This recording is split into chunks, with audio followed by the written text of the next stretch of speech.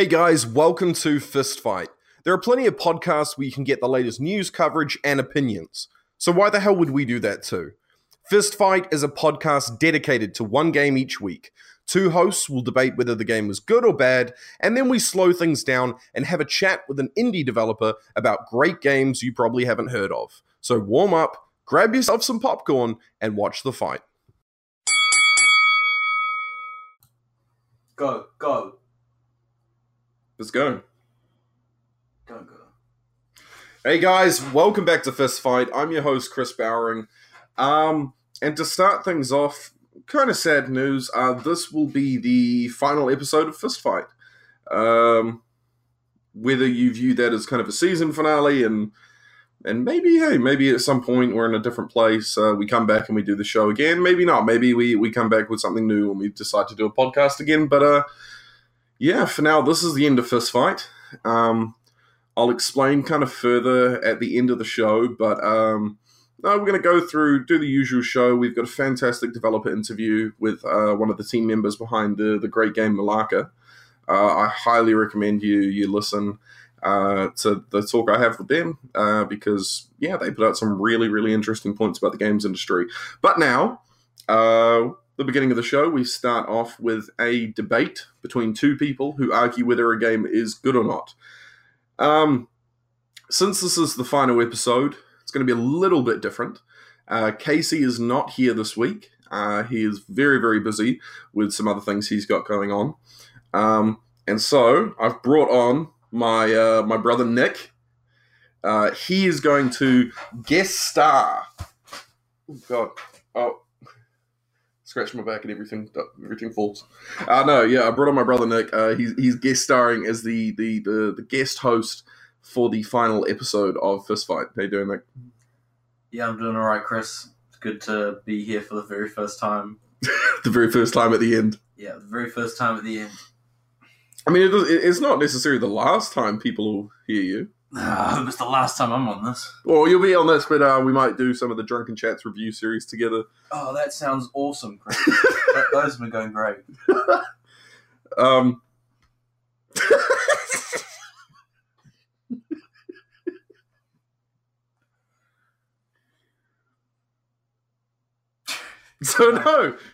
Nice. That's all you had. Well, that's the show. Well, that's the show. That's it.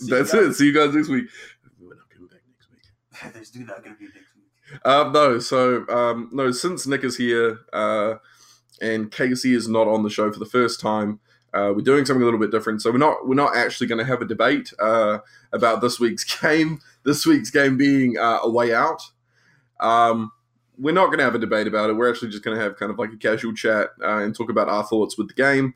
For anyone who doesn't know, it's one of the newest EA Originals games, created by Hazelight Studios, directed and written by Joseph Fares, who you may remember being behind the game Two Brothers. And yeah, he's come back again. He's got another co-op multiplayer experience where you play through the kind of story of two inmates breaking out of prison. There may be some light spoilers in here, so if you're worried about spoilers for A Way Out, jump forward to the... these are big spoilers. Yes, big spoilers. Jump through to the Malaka interview, which is the second part... Bleak. Which is the second part of the show. And I'll put in time codes for that. But yeah, A Way Out... you have to play the game in co-op, which is really rare. It's a single player narrative experience. What? It's not even a single player. It's a linear narrative experience, but you have to play in co-op because the whole game's done in split screen. So you can play online or play with a couch co-op buddy. Me and Nick played it together. I mean, Nick, as someone who kind of like you're traditionally an Xbox gamer. You mainly play franchises like COD. GTA, but you kind of dabble in other stuff. We play a lot of like 2-player PS4 games together, like Rocket League and Trackmania. Like, what did you think of it?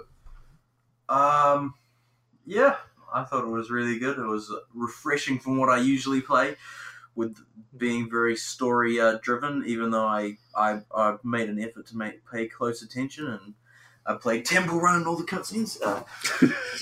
But no, it was good, and That's all I got.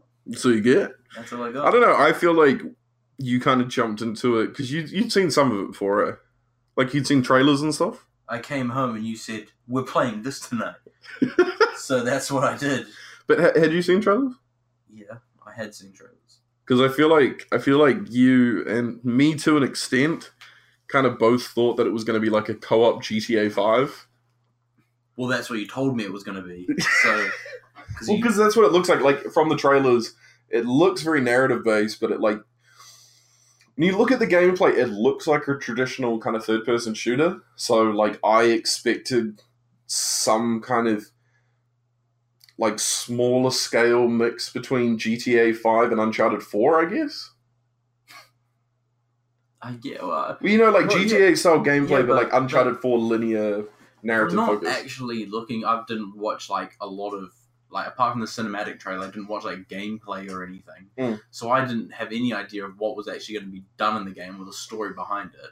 So I just saw a way out and then a picture of them in prison. So I was like, I don't think I'm going to be getting guns or driving cars because I'm going to be in prison 90% of the time. But you should get out of prison really quick. Get out of prison in like the first 2 hours. They make it because I'd say it took us 2 nights to beat it. I'd say we maybe put in like 5-6 hours, maybe. Not even 6. I reckon like 4 or 5. Well, I feel like we did like 2.5 in our first night, and then we played a lot last night. I feel like we did at least 3.5, 4 hours. I don't think we did 4 hours. We started playing in like the early afternoon and then didn't finish it till like 11:30. Okay, that is kind of long. Yeah, exactly. Like we took heaps of breaks, but like that's still a large chunk of time. To be fair, we did a lot of stupid shit in the game as well. We didn't follow the actual story quite a few times. Well, you didn't. You were the one being like, "Fuck, let's go play baseball and balance on these chairs and the little mini games." So yeah, no, it's as I say, mild spoilers. So if you don't want any kind of spoilers or anything, like as I say, I'll put time codes and skip to the Malika interview. Stop laughing at that, and then come back to this when you played the game. We try not to spoil too much with it. I mean, it's like really narrative heavy, but there's not too many twists, other than the ending, which we'll put in a big spoiler note then. But no, so I mean, you get out of prison fairly quick, considering it's called a way out. Yeah, and maybe it's like a way out of that life. Ooh. Is that like the best thing you had to contribute? That's all I had. All right. So you get out of like they make getting out of prison look pretty easy. Like I don't see why anyone couldn't do it. Yeah. But it is fun. But I think because I did talk to Casey about this game before playing it myself. And the thing he said to me is he Casey and the person he played with really didn't enjoy it. They weren't liking it at all. They said it was very, very boring. And I feel like you need to have the right person to play it with. Because that's the same with every multiplayer game. If you don't have the right person or friend or whatever to play it with, then it's not that fun. And I think it's also having like the right expectations though going into it. Well, I didn't have any expectations. Well, actually, to be fair, to quote the interview, you honey-dicked me. You fucking were like, hey, Nick, it's like GTA 5, but we like get out of prison. It's awesome. And we can play it together. And I was like, that sounds pretty fun. And then it was nothing like that. What was honey-dicking? I don't know. I saw it on the interview, that movie with Seth Rogen. He's like, you honey-dicked me. Will you show me like what I want? But that's not actually it. Okay. Like honey-potted, but honey-dick. I don't know. It was a joke. Okay. I thought it was funny. Yeah, well, I mean, like, I guess for me, because I played Joseph Fares' previous game, Brothers. Was it two? I think it was just called Brothers something. Let's just go with Brothers. And played Brothers, and it is an indie game. And it's very much about just, like, kind of solving puzzles with very light mechanics. And so I kind of went into this going, okay, there might be some shooting or driving in cars, but it's going to be a far more polished version of that experience. And it kind of was like, the way you have to look at A Way Out is and I think this is like the only problem I had with the game is they marketed it as if it was, as I say, GTA 5 gameplay in an Uncharted 4 format, like linear AAA narrative game. But it's actually more akin to like a a really polished, beautiful looking Gone Home or Life is Strange or Until Dawn. Like it's very much like here's a linear narrative, or like a Heavy Rain. Like here's a narrative focused game, and there's going to be a lot of I am in this scenario, push X to do something. You know, like there's no like core like L2 is shoot, L2's aim, R2's shoot, square's punch, triangles. Like it's just every moment of the game, it'll give you something new. It'll be like, okay, we need to push X here, and then you push X here, and then the guy does it. So there's no real kind of gameplay mechanics. It's more just interact with this, and then you'll see like a cool animation of them interacting with it. Yeah, it's pretty hard to not. There's like the whole game. You do because you don't. There's not like actually that much to the game. You just walk to a lot of places and you do like a couple of like, oh, I'll lift you up there and then you pull me up there, and it's like square and X the whole game. Yeah, and I think like you can see it as a good thing or a bad thing. Like it's a bad thing because it's misleading, but it's also a good thing because they've actually kind of created like a really nice looking walking simulator without letting people know it's just another walking simulator. Like this is Gone Home. This is What Remains of Edith Finch. This is Heavy Rain. You know, but because it's played from like that third person action kind of perspective, it just tricks you. Yeah. I mean, yeah, so it's pretty much like that.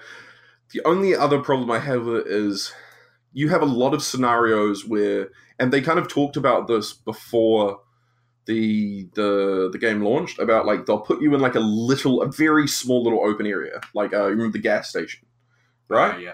And so you're at the gas station, and basically you have to rob it and get some money to, you know, for the narrative to progress. You need to get some money from the gas station. And they kind of, once again, it kind of makes itself appear like it's something it's not. Like, it kind of seems like Hitman, where, like, you know how you get given those little open areas, and then it's like, here's your objective, and here's a million ways to do it. You know, are you going to go upstairs and knock out some guy and dress as a bartender? Are you going to go steal a knife for the kitchen? You know, there's like a lot of ways. Whereas when you play this, like... In that sense, it was actually very easy. The game was very easy, because I feel like there was a lot of things to do, but you didn't actually have to think about it too much to figure out what you had to do. You just had to walk around like for like not under 5 minutes, click square on a couple of things. You're like, okay, so I can just do that. And you kind of actually like just stumble upon it instead of actually having to figure out a way to you just work it out. You just kind of look around and go, does that have a yellow dot over it? Okay, I can interact with that. Yeah, and it's also like there's no choice really. Yeah, you know, in the sense, because you remember the gas station, and like you had to rob it, and then we just both did a little bit of walking around, and it's like just by talking to people, we managed to convince them to leave, so there was less people to deal with when we robbed the place. And then I just walked past a payphone and a prompt came up. So I just pushed the prompt, and then I cut the cord to the phone so no one could call the police. And I was like, oh, okay. I didn't even think about that. I just pushed interact because that's what the game's taught me to do. Just if you see a yellow thing, push interact. Yeah. And so you're not actually thinking about how to strategically deal with the situation. And there's not a whole ton of different ways that like... I think there's a couple ways it can play, but there's not heaps. Like, it's very minor differences. There's one or two. Yeah, there's two ways, but both ways are pretty similar to each other. Exactly. So, like, I feel like every time that kind of happened, it was just like, okay, we've walked past a couple things that you can interact with. We interacted with them. Okay, now let's just do it. Yeah. So it's not much choice. There's a little bit more choice in that sense, because you get, before you do the mission, or at a point in the mission, you get the little bit where it's like, would you rather take Leo's, how he would do it, or would you rather take Vincent's, how he would do it? Yeah. His approach. And then, obviously, at the gas station part, that we had one gun between us, and I could choose to have the gun, or you could choose to have the gun. Yeah. So my guy, Leo, he was like the real aggressive, I'll just kick in the door, shoot it up, and then we'll go on the run. Yeah. Your guy was more like, okay, we'll do this quiet, and then we won't have as much attention. Yeah, he's like the older, let's avoid too much attention if we can, and do it a quieter, more smart, more strategic way. So you can choose which way, who in that, like, whose decision you would side with. And me and you decided at the start of the game that we would both like talk it over and think, okay, what would we actually do in real life? Yeah.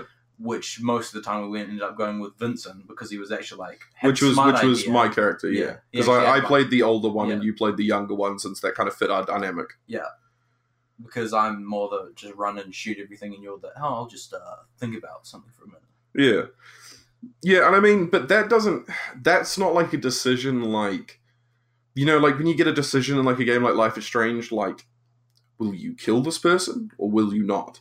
It's more a decision of, okay, who do you want to have control of the situation? Yeah, but like, if you think about it in that sense, I've not watched like on YouTube how else it could have played out.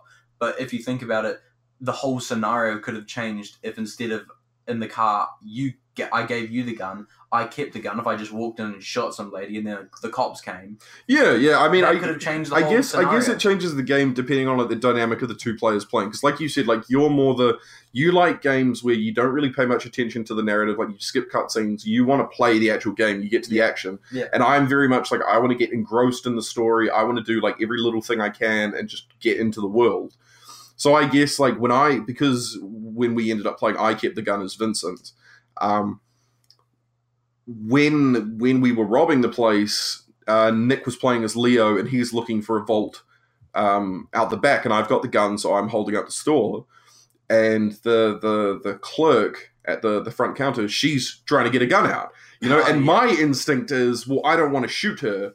And so I guess it could have played out differently that way because you're very trigger happy, so you probably would have just shot her immediately. Yeah. Well, wouldn't we all? No, I wanted to avoid killing random shop workers.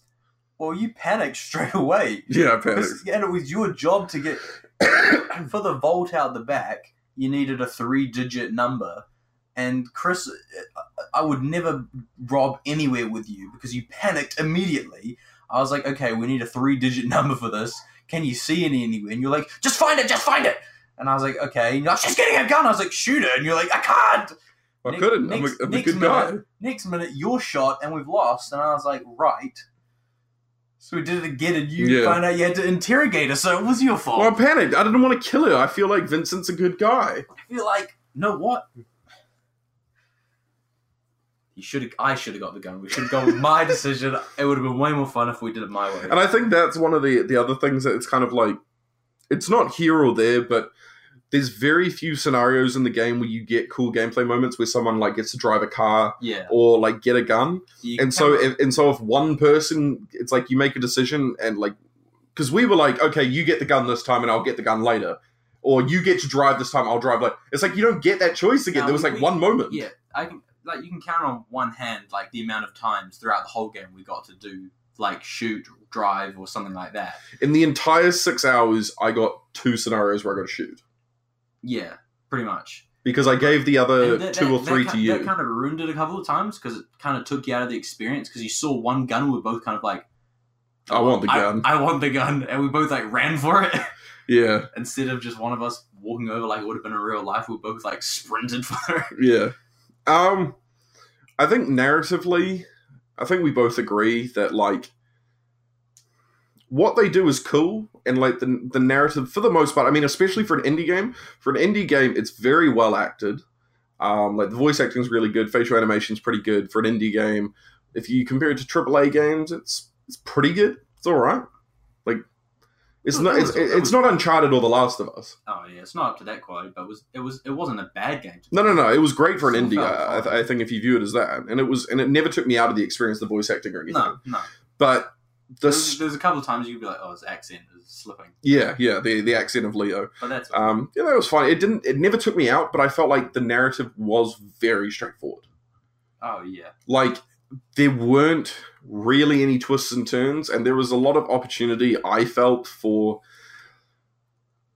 like better written, more like not even better written, but more developed moments, and they kind of like started going there and then just didn't. Like it's just very straightforward. Like you're in prison, you're 2 different guys, you're 2 different inmates in the prison. You kind of just meet each other by happenstance, and then find out that you both want to kill the same guy who screwed you over. Yeah. And so then you work together to get out of prison, and then there's kind of like surviving on the run outside of prison. You both get like a little moment with your families, which is like supposed to be emotional. I thought yours was a lot better than mine. Like your moment with your family, like you gotta kind of reconcile with your kid at his treehouse and play basketball with him. I had like 5 seconds with my wife, and she was like, "Fuck off," and then we just ran again. Yeah, I feel like that was because my family loves me and your family doesn't. Yeah, I kind of got that vibe. I got the vibe that Vincent obviously did something to his wife, which he was straight up not boys for. Probably like punched her in the face like you did with the. There's moments where, because one of the funnest things about this game is because the characters in the game they're not related. They're just two guys in prison, but they slowly build up this brotherly bond. Yeah. And so it was actually cool playing that with my brother. Because there was like throughout the game, there's a lot of times where you have to rely on each other. Obviously, Yeah. It's not just like, if one person fucks up, then don't worry, because if the next person gets the checkpoint, it'll just Exactly, yeah, because there was a point where when we were trying to escape the prison, like I give you the flashlight, and then we're in this tunnel network, and it's pitch black, and it's like a lot of the game is very much trying to teach you, like, hey, you have to rely on each other. Like, you're not going to be able to move forward in the story if you leave the other guy behind. Yeah. And so, like, Nick's walking around with the torch trying to find an exit, and then I go to look at something for a moment, and then by the time I stop looking at it, Nick's walked off with the torch, and I'm in the pitch black, and I'm standing there like, where are you? I can't get out. And then Nick's just like, don't worry, I found a way out myself. I'm going to see that. And then he goes, and he's like, and then it looks like in the game, it's like, you bastard, you're leaving me behind. But then you got to a point immediately after that where it's like you had to move some fencing or something. Yeah, and I couldn't do it. And you couldn't do it without me. So you then had to track me down, just standing in the pitch black, like staring at a wall, because I couldn't work out where I was. You had to track me down and then take me back to where you were. So the game really pushes you to work together, but it also pushes you to argue. Because, like, whenever it came to these big, like, decision moments, they're not decisions over, like, which way do you want the narrative to go. They're decisions over, like, whose way do you want to do it? Do you want to do it Vincent's way, or do you want to do it Leo's way? And we'd always have big arguments at this point. And we actually started, like, defending our characters. You know, like, I'd be like, well, you were a criminal to begin with. You know, you've stolen jewels. It's your fault, man. We need to do it my way. I deserve this. Fuck you, man. Yeah, and you were like, fuck you. You screwed me over, and you can't lift your own body weight. Yeah, if it wasn't for me, you would have died. Yeah, well, if it wasn't for me, you would have died. You know, so, like, I think the game does a fantastic job with that, bringing you together, like making you work together because you have to rely on each other, but also argue with each other. In some ways, I think that kind of experience was a lot better because the characters kind of fitted us as people who, like gamers.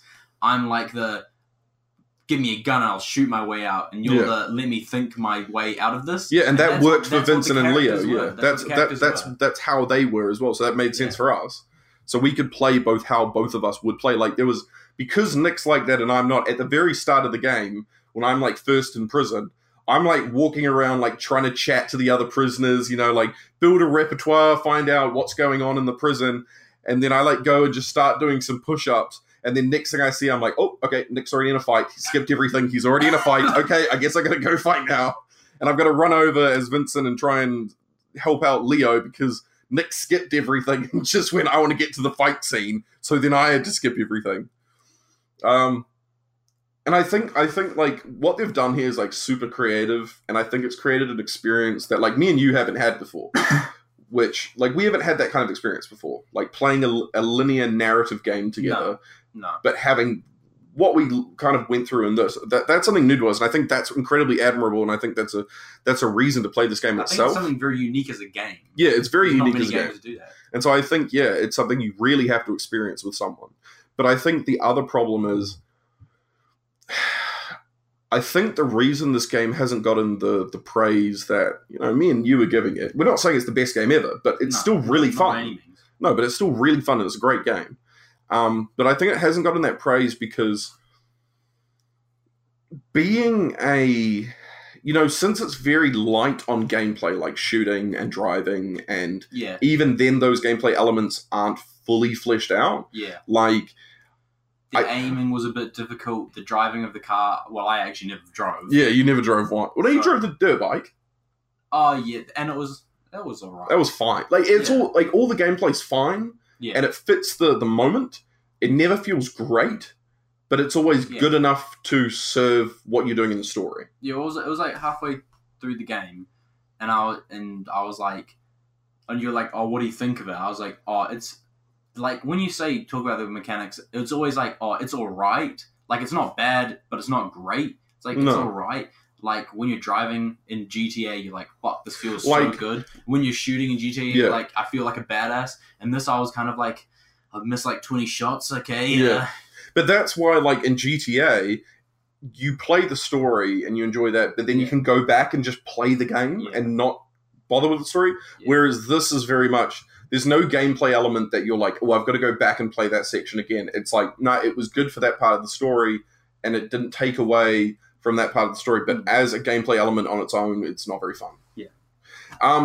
But the main big thing here, why I think I didn't get the praise is when you're playing a co-op action game, you know, like we recently played Dead Nation, like you don't have to focus on a story, so you can both just focus on shooting the zombies, Yeah. and you can just have banter between each other. Yeah. But when you play a narrative game, traditionally, like you play on your own, you put on some headphones, and you try and get into the story.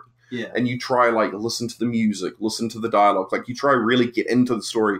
And that's why these kind of, you know, walking simulators like Gone Home and What Remains of Edith Finch work, because they're very light on gameplay, but you get so into the story, you don't care.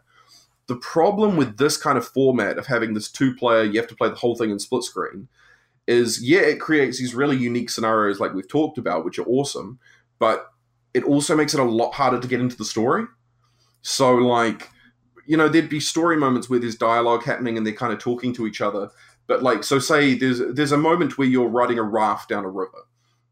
And during that point, they've got a lot of dialogue going on between Vincent and Leo, and they're talking about their journey so far and what's happening with them.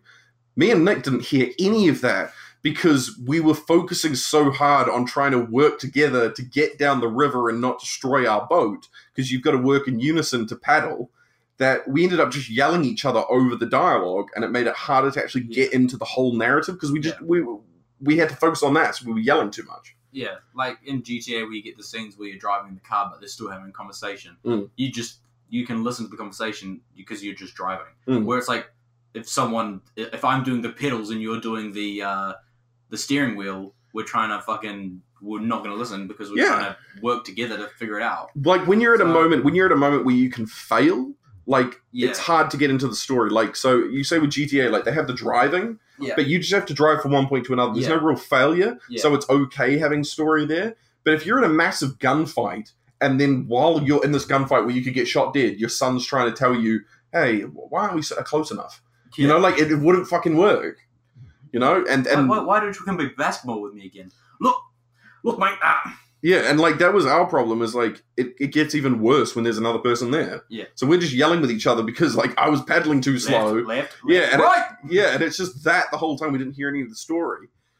And then it can take away in other ways. So like I don't think I would have loved Life is Strange Before the Storm anywhere near as much if I hadn't taken the time to like walk around the environments and look at all the little knickknacks in a room or talk to everyone in the room and like just really fully engulf myself in the narrative. And like I couldn't do that here because I'm playing with you and you like to rush through and get to the action. So like we had a scene where we broke into a house and then like you immediately, being the gamer you are, you run upstairs and then you quickly get changed and get out of your inmate clothes and then you find a gun. You come back downstairs and you're like, quick, change your clothes. Shit, where are you? What are you doing? Have you got a gun? Are you changing your clothes? And you come down and you find me and my character's like, because I like interacting with everything, my character's like, oh, this is a lovely plant. This is a real nice plant. Oh, Yeah, like was that a banjo there? 15 Well, minutes just you play were the playing banjo. the banjo. Yeah, so you're Nice. running around trying to find guns and getting ready to escape, and I'm just playing the banjo in the corner. Yeah, well, so you see, I thought about it after we did that, and I thought, okay, your plan was to, because there was another point where it was like you can choose Leo's decision or Vincent's. Vincent's, and what did we do? We went with Vincent's because, to be fair, it was the logical one. Yeah. But it was like release the horses so the people in the house have to rush out. Where Leo's would have been You know, tie them up. Yeah. So if we tied them up, you probably would have had time to fuck around in their house and do whatever you want to do. I would have seemed like a psycho, though, if Yeah. we tied them up and I'm just playing the banjo. But, we were in a time frame. We had to do something. I walked in, had a drink of milk out the fridge, went upstairs, got changed, got a shotgun, came downstairs, and you're just like, oh, that is a lovely plant. And I'm just like, And Jesus then you Christ. stop Yeah. playing the banjo, and I'm like, all right, hang on, is that a piano? Yeah, and I was like, I swear, I was stood there for like 5 minutes. Leo was just watching Vincent play. Now he was like, come on, man, we gotta go. And I think that it made it, I guess, it didn't take away too much, but it made it a less enjoyable narrative experience because I couldn't do that kind of stuff. You know, we had to find a balance between your rush through and my just take my time, and we had to kind of find a balance between those, which I don't know, all the problems I have, it still worked in this experience though. I feel like that's what they wanted us to do. They wanted us to feel that pressure between Leo is constantly let's go, let's be fast, let's be brutal, and my guy being let's take our time, let's enjoy the roses. You know? Yeah.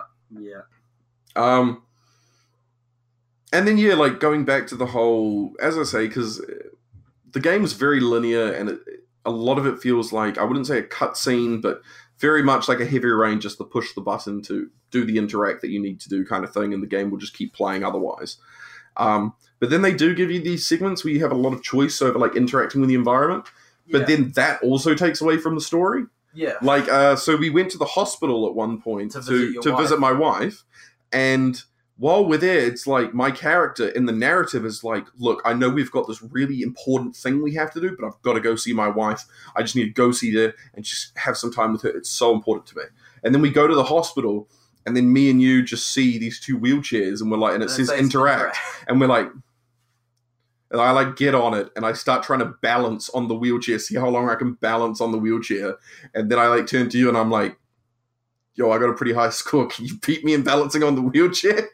And then And I was like, it's I can. it's like in RPGs like The Witcher, where you're I have to go save Ciri, but hang on, this lady's missing all her spoons. Maybe I should help her find her spoons. It was like that. It's the narrative was saying hey, this is a really crucial emotional moment.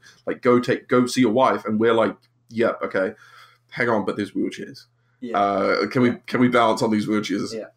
So I don't know. I feel like there's a lot of things to criticize about the game. And where was my guy Leo's emotional bit where it's we need to find my family. We played baseball for 30 minutes in the backyard with these kids. We played we was Leo's I have to find my family.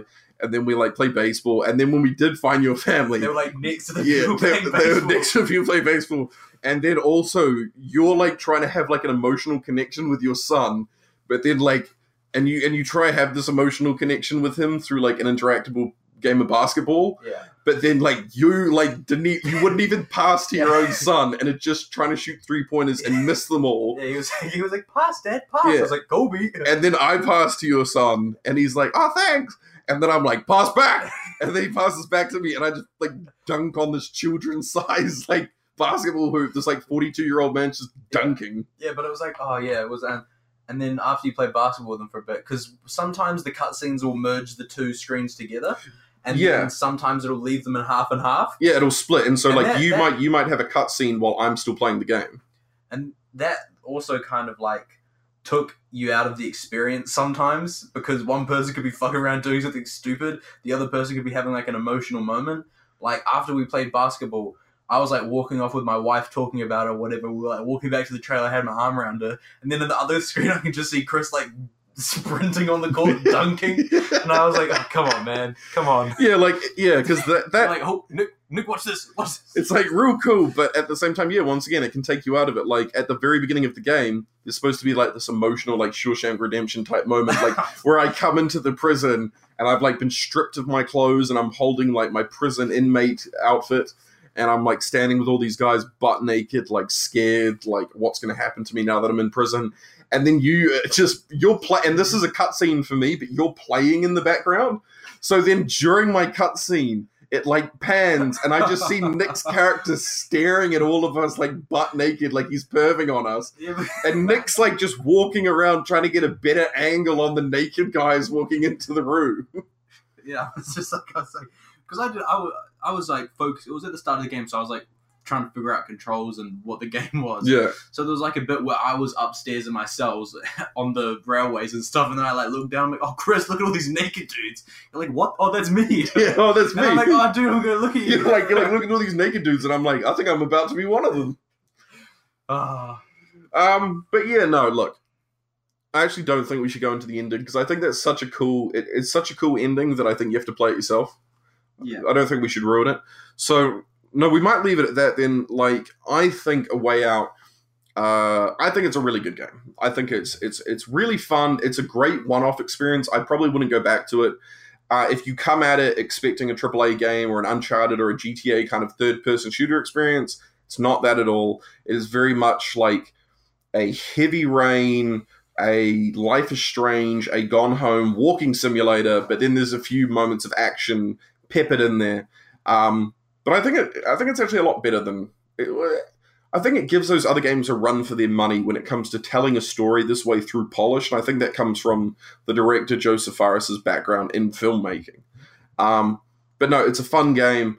You might be taken out of the narrative a fair bit if you're not playing with the right person, but also if you can find someone that in real life you have a really good relationship with, like either a big brother, little brother relationship, or maybe a father-son relationship. You know, like if you play this with your dad or something, yeah, or your best friend, or maybe your girlfriend or your boyfriend.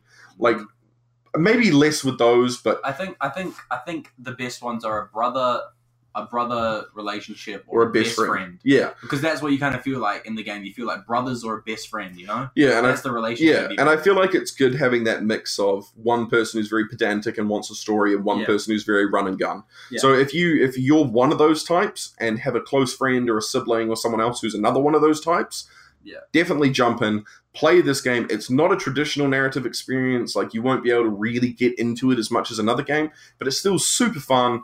It's just very unique. It's very unique if you go in with the right level of expectation. Yeah.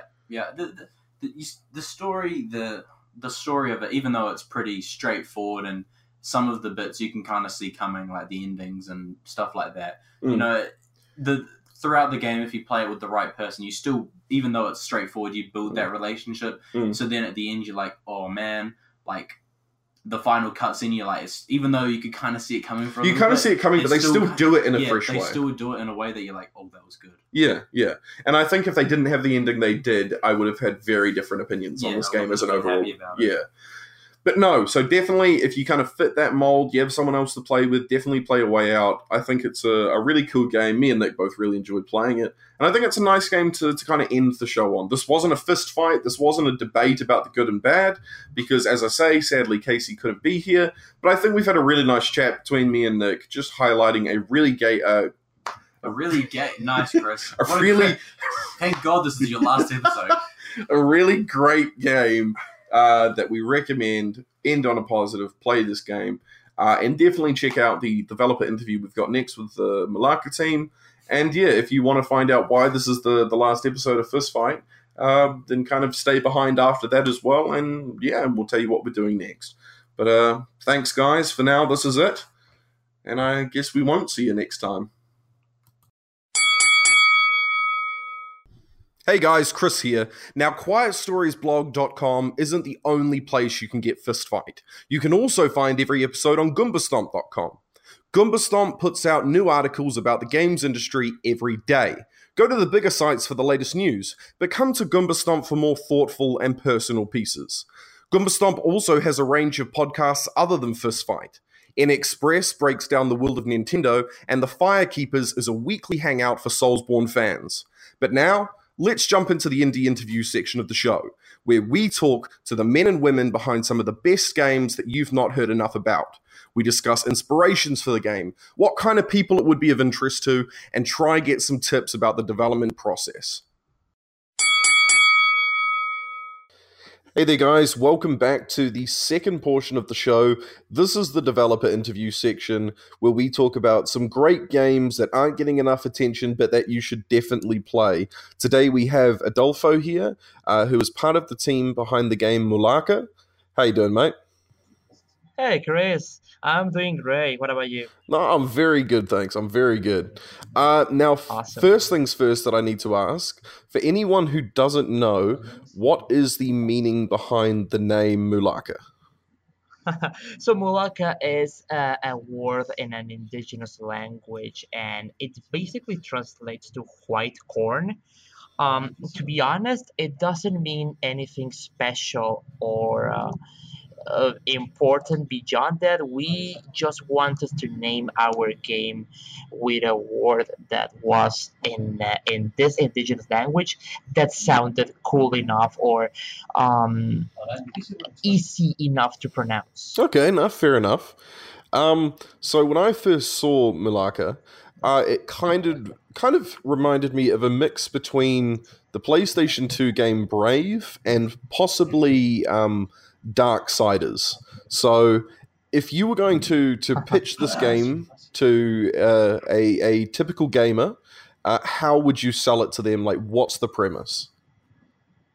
So basically, think something like Zelda meets Darksiders meets Banjo-Kazooie. So Mulaka is a 3D action adventure game that is based on the stories and the legends of an indigenous group of people called the Tarahumara. This is an indigenous tribe from northern Mexico, and this is a very special indigenous community because not too many people know about their existence, and they are slowly losing their stories and their traditions over time. And they have some of the most fantastic and incredible stories out there. And they are in the region where we live at. We see them every day on our streets, and we see their beautiful, colorful dresses and all of their in all of their glory, But we really don't know much about them, so we thought it would be cool to dive into their mythology and their lore and bring all of that into a cool and engaging medium like video games are. So basically, think something like a cool single player action game that has the added value that everything that is on the video game is based on a real life mythology. And do you think other games do a good enough job at kind of helping to not only create something that's fun, but embrace and teach gamers about amazing topics like cultures that they may not have heard of? We believe that video games are the best way of telling a story simply because a video game is currently the only medium or the only entertainment form where you as a consumer you're not spectating and it's a story or a narrative. You are part of it. You become the protagonist. You become a character. You become somebody who is involved or is a part of the story. So that in by itself just makes video games way more engaging than anything else, and that gives video games a lot of potential in terms of showing people stuff that they didn't know about before, right? And I mean, most video games currently on the market tell stories that have been told many, many times before. However, there are plenty of video games that are doing a great job at showcasing or putting a spotlight on some cool stories that people did not know about. And I think that's the best way to engage people in new things. Yeah, I totally agree with you. So you've mentioned Darksiders and Banjo Kazooie. What other gaming inspirations did you have? And then were there any inspirations for Malaka that came from other media like books or films? Yeah, so starting with video games, I think that it is impossible to think or talk about 3D action adventure titles without looking at Zelda, right?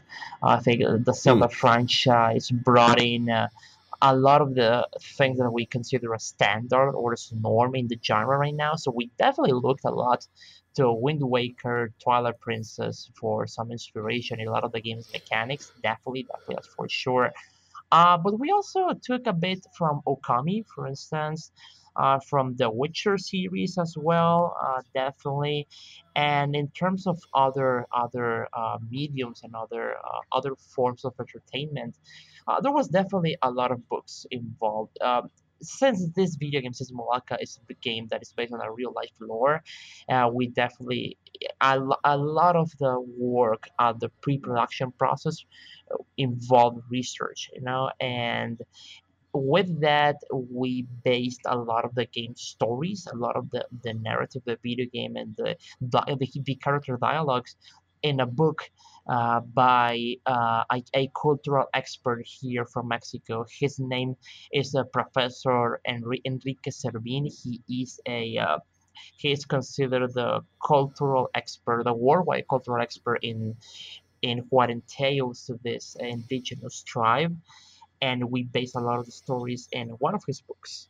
So that there's definitely a lot of inspiration on that, and as well, a lot of inspiration came from the movies when we were building the some of the cinematics from the game, especially by our writer. He's a very big fan of movies, so there was a lot of that as well. But as gaming aficionado, like gaming is our number one thing, so there was definitely a lot of history of video games involved in all of that. Yeah, no, I can understand that.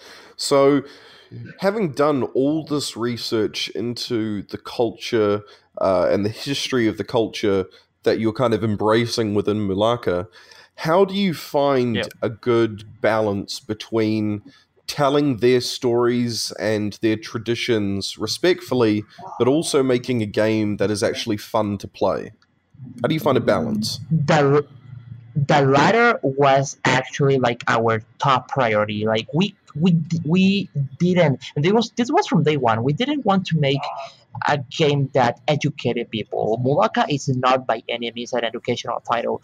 From the get-go, the number one rule was to make a game that is above all fun.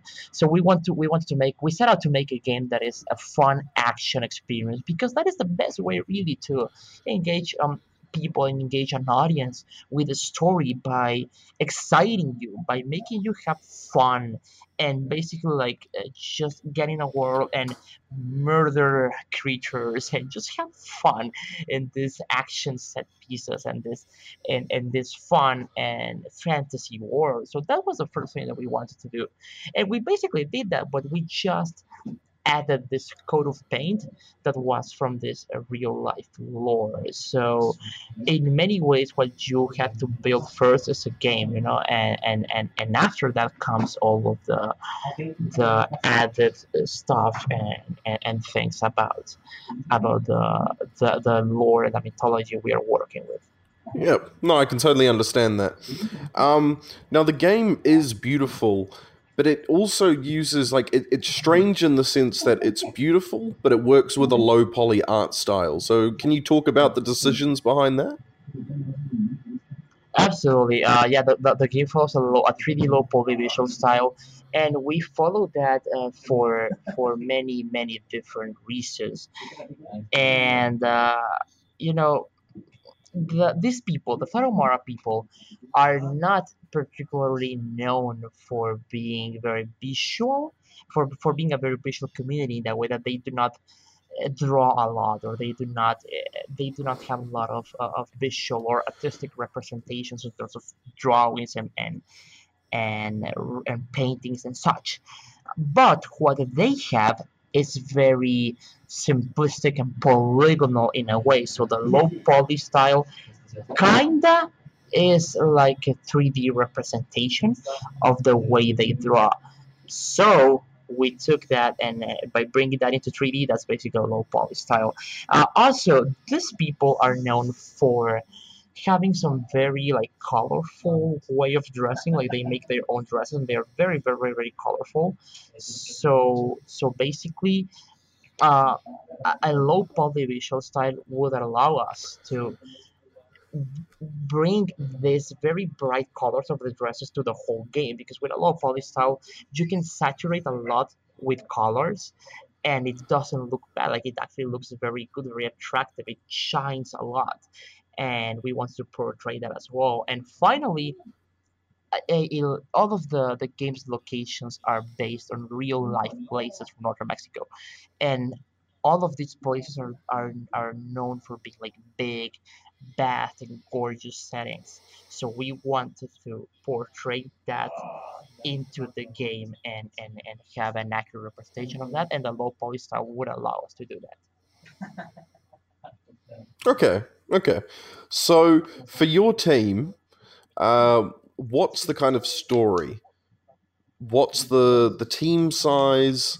Your experience, and yeah. How long have you been working on the game? Yes, we are a team of 8 people, so it's 8 full-time workers here in the studio in Lienzo.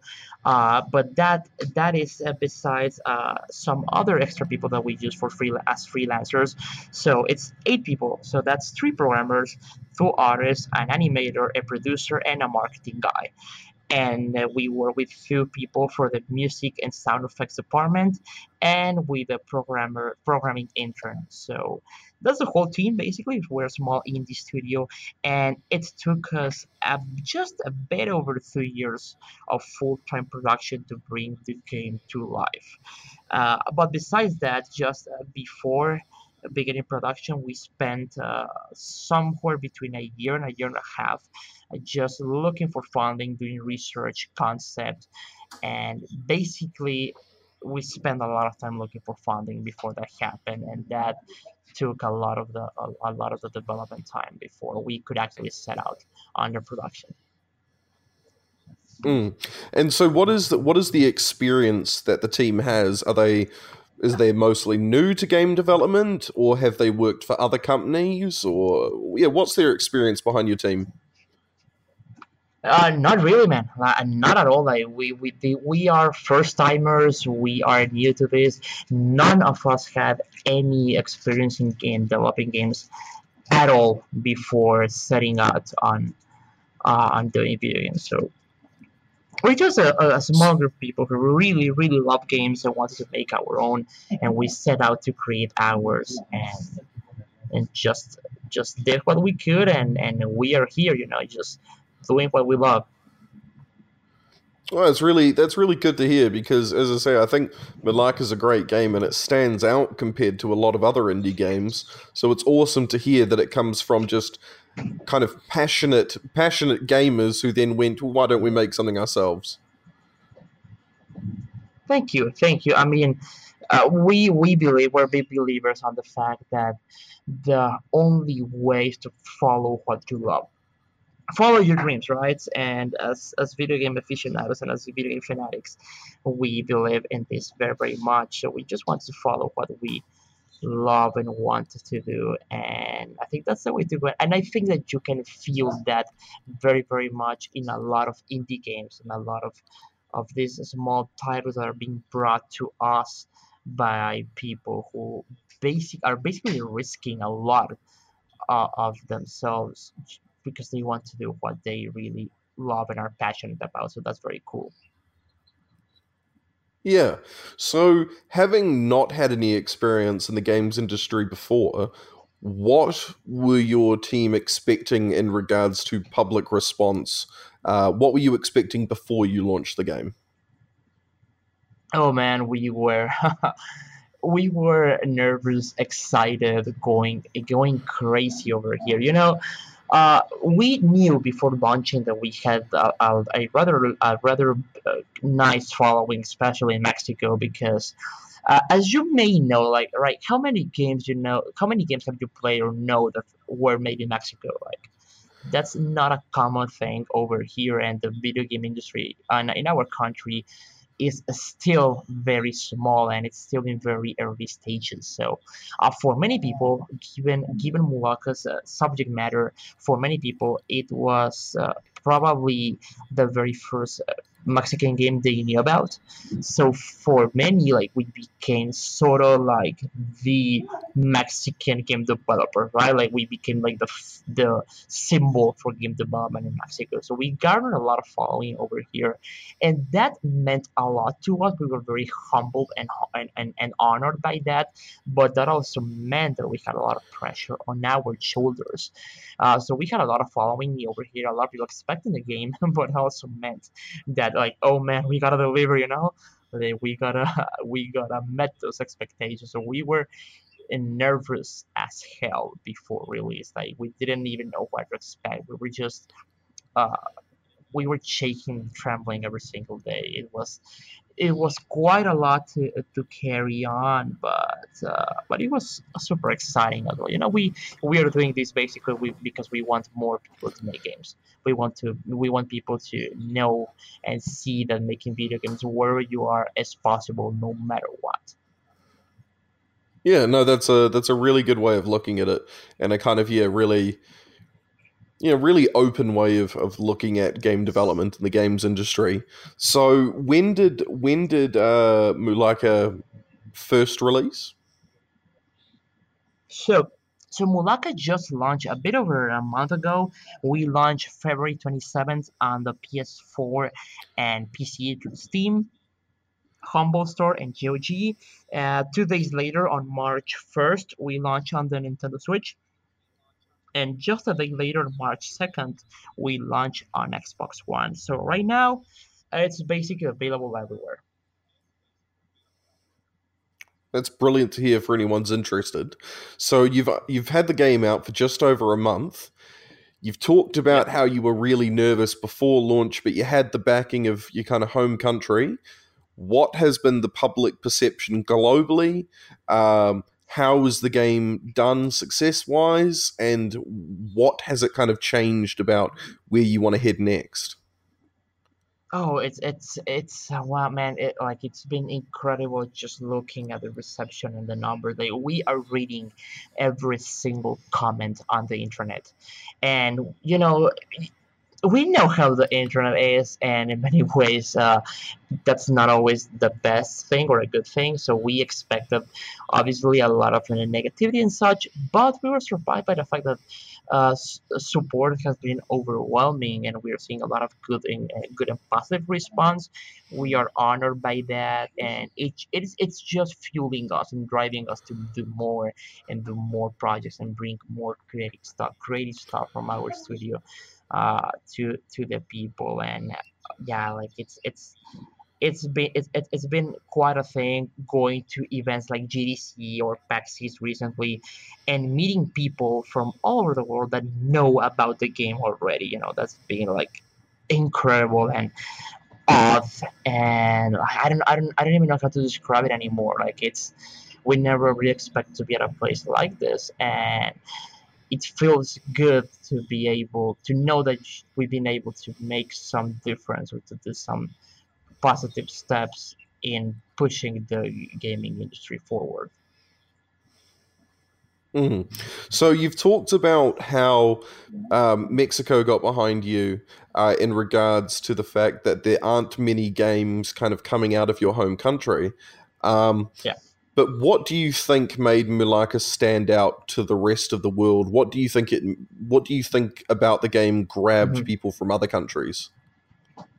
I think that as a small indie studio, wherever you are, it is very important for you to ask yourself, what can you provide to the gaming industry that no other studio is doing already? The game industry is a very competitive industry, so it is very important for you to ask yourself, like, what can I bring to gamers that no other studio is already bringing to them? And so that's a very big important question, and I believe that what we are doing is something that is a very direct reply to that. So it's a good answer. We are offering a story that nobody is offering because nobody has. It's a story that is unique to our region, and thus it is a story and a subject matter that only us can bring to the table. And I think that is a very good value proposition for people anywhere they are on the world. Mm. So now that Malaka's out, and people have gotten their hands on it, and you've seen the reception to it, what do you see next for your studio? Without giving anything away, are there specific genres of games you want to tackle? Are there specific topics in your stories you want to tackle? What interests you going forward? There are a lot of things. Definitely, definitely we are bringing more games. We are doing more projects.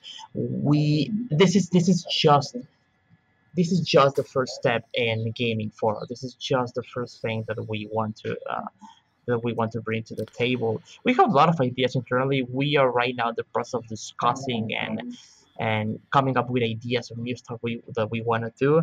There are some things on the table we are deciding.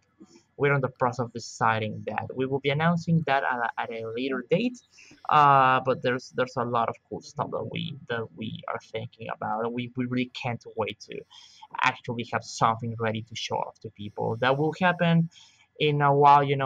It's still a long way to go for that, but we are definitely looking and reading comments to learn what people liked about what we did and didn't like about what we did, so we can learn from that and improve for our next game.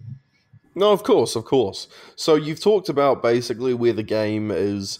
It's available on basically all platforms, but where can people go to find out more about what your team's doing? What websites, social media links? Absolutely. So our website is lienzo.mx. That is LIENZ as in zebra O.mx. And you can find us on Facebook at facebook.com/Lienzo Mexico and on Twitter at LienzoMX. So over there, we are posting cool screenshots and links and stuff every single day of the week, sharing some of the best community creations that we're getting, and that is the best place where you can learn about what will be next for us as soon as we announce that. Awesome. Now, last question. Do you have any final tips for other small indie developers around the world who maybe live in countries where, like yourself, the game development culture isn't really established yet? What's the biggest tip you can give them? Just do it, man. Like I know how hard it can be when being in a place that is not big in gaming, and it as somebody who wants to make games in a country that is not used to that scene, who doesn't have a development scene for that, you face more challenges, that's for sure. But that doesn't make it impossible. That shouldn't stop you. And if nobody has ever done that where you live at, you can be the first one.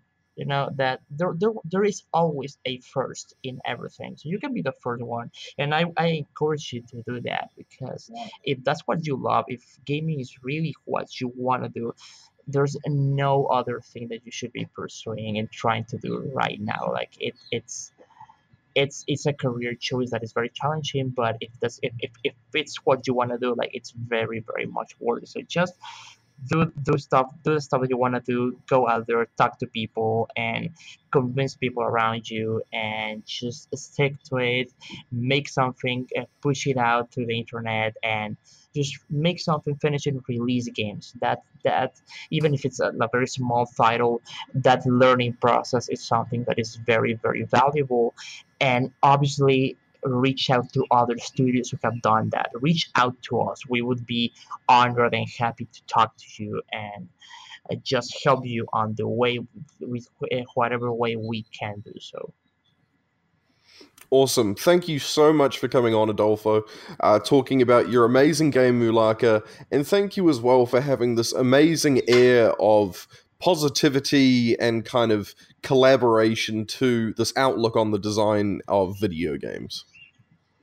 Oh, not a problem at all, Chris. I mean, I love just talking about games. I basically do that the whole day. So why not do it just a bit longer, right? Like it's something that we really, really feel passionate about. And really, the reason why we are doing video games is because we want more people to be able to do video games. So anything that I or us at Lienzo can do for that goal, just let us know. Like we're more than happy to help.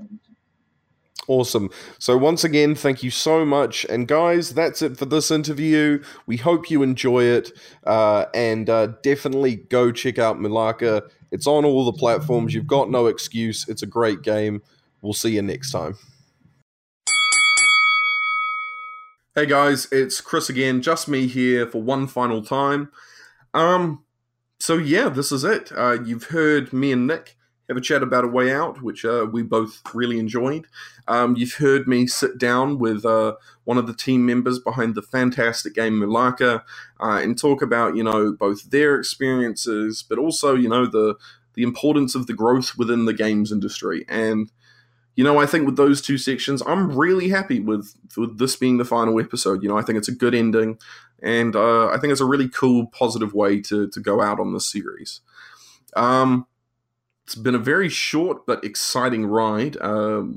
This is only our 7th episode, and yet it's already the end. Why is this? Why are we ending so quickly?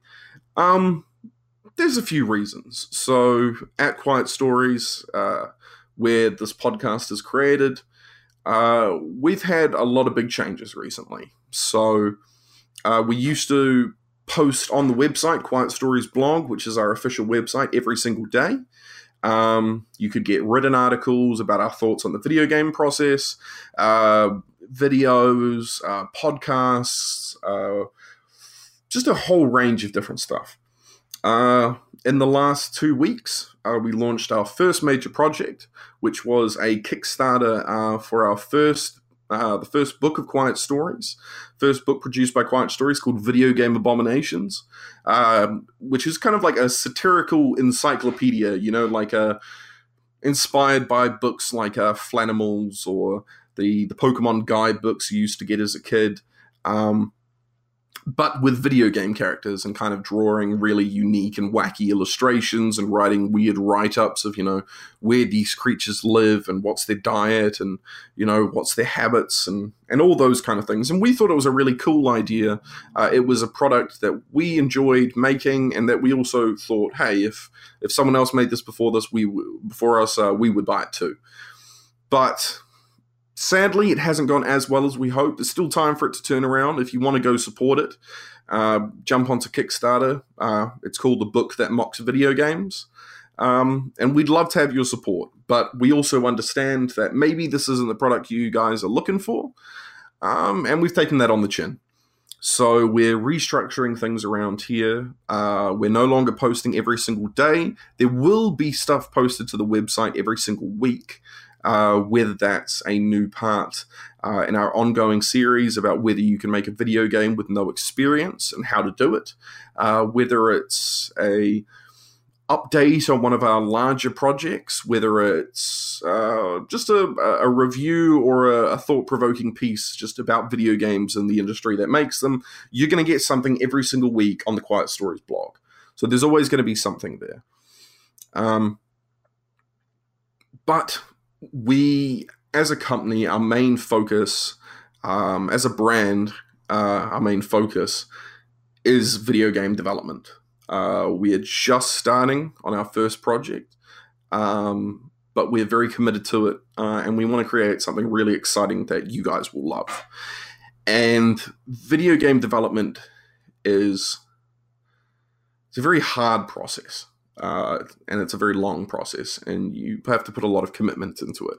So we've decided that instead of spending too much time making all this other side content, we really need to focus on what our key goal is, which is making games.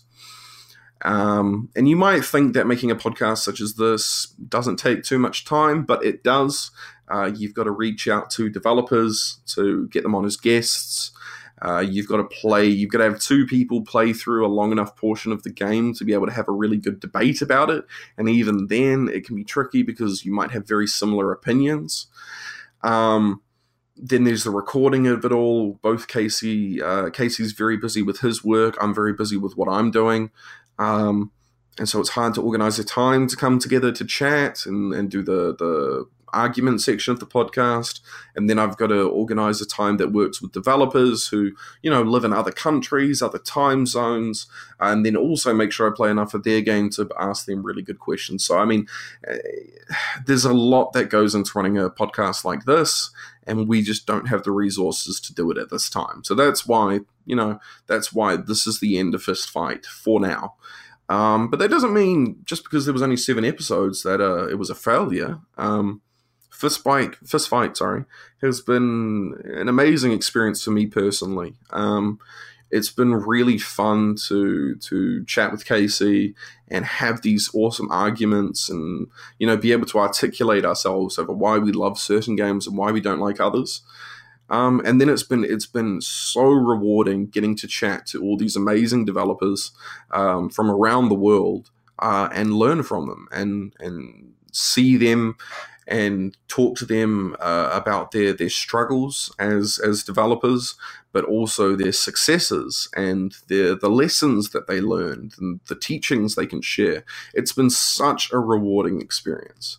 And I guess all I can say is I hope for any of you listening, it's been just as rewarding or meaningful for you, that you've enjoyed the content that we've put out there.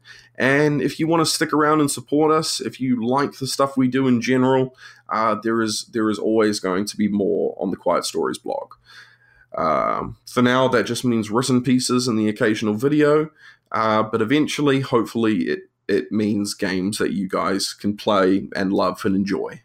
And maybe one day we can become the game developer being interviewed by the next Fist Fight team. So no, that's it, guys. Hope you enjoyed the interview. Hope you enjoyed our chat about A Way Out. And hope you understand kind of everything I've just said now and my reasoning behind it and why I've decided to end the show. So that's it for this week. That's it for good, maybe. And thanks for being along for the journey. I'll see you guys next time.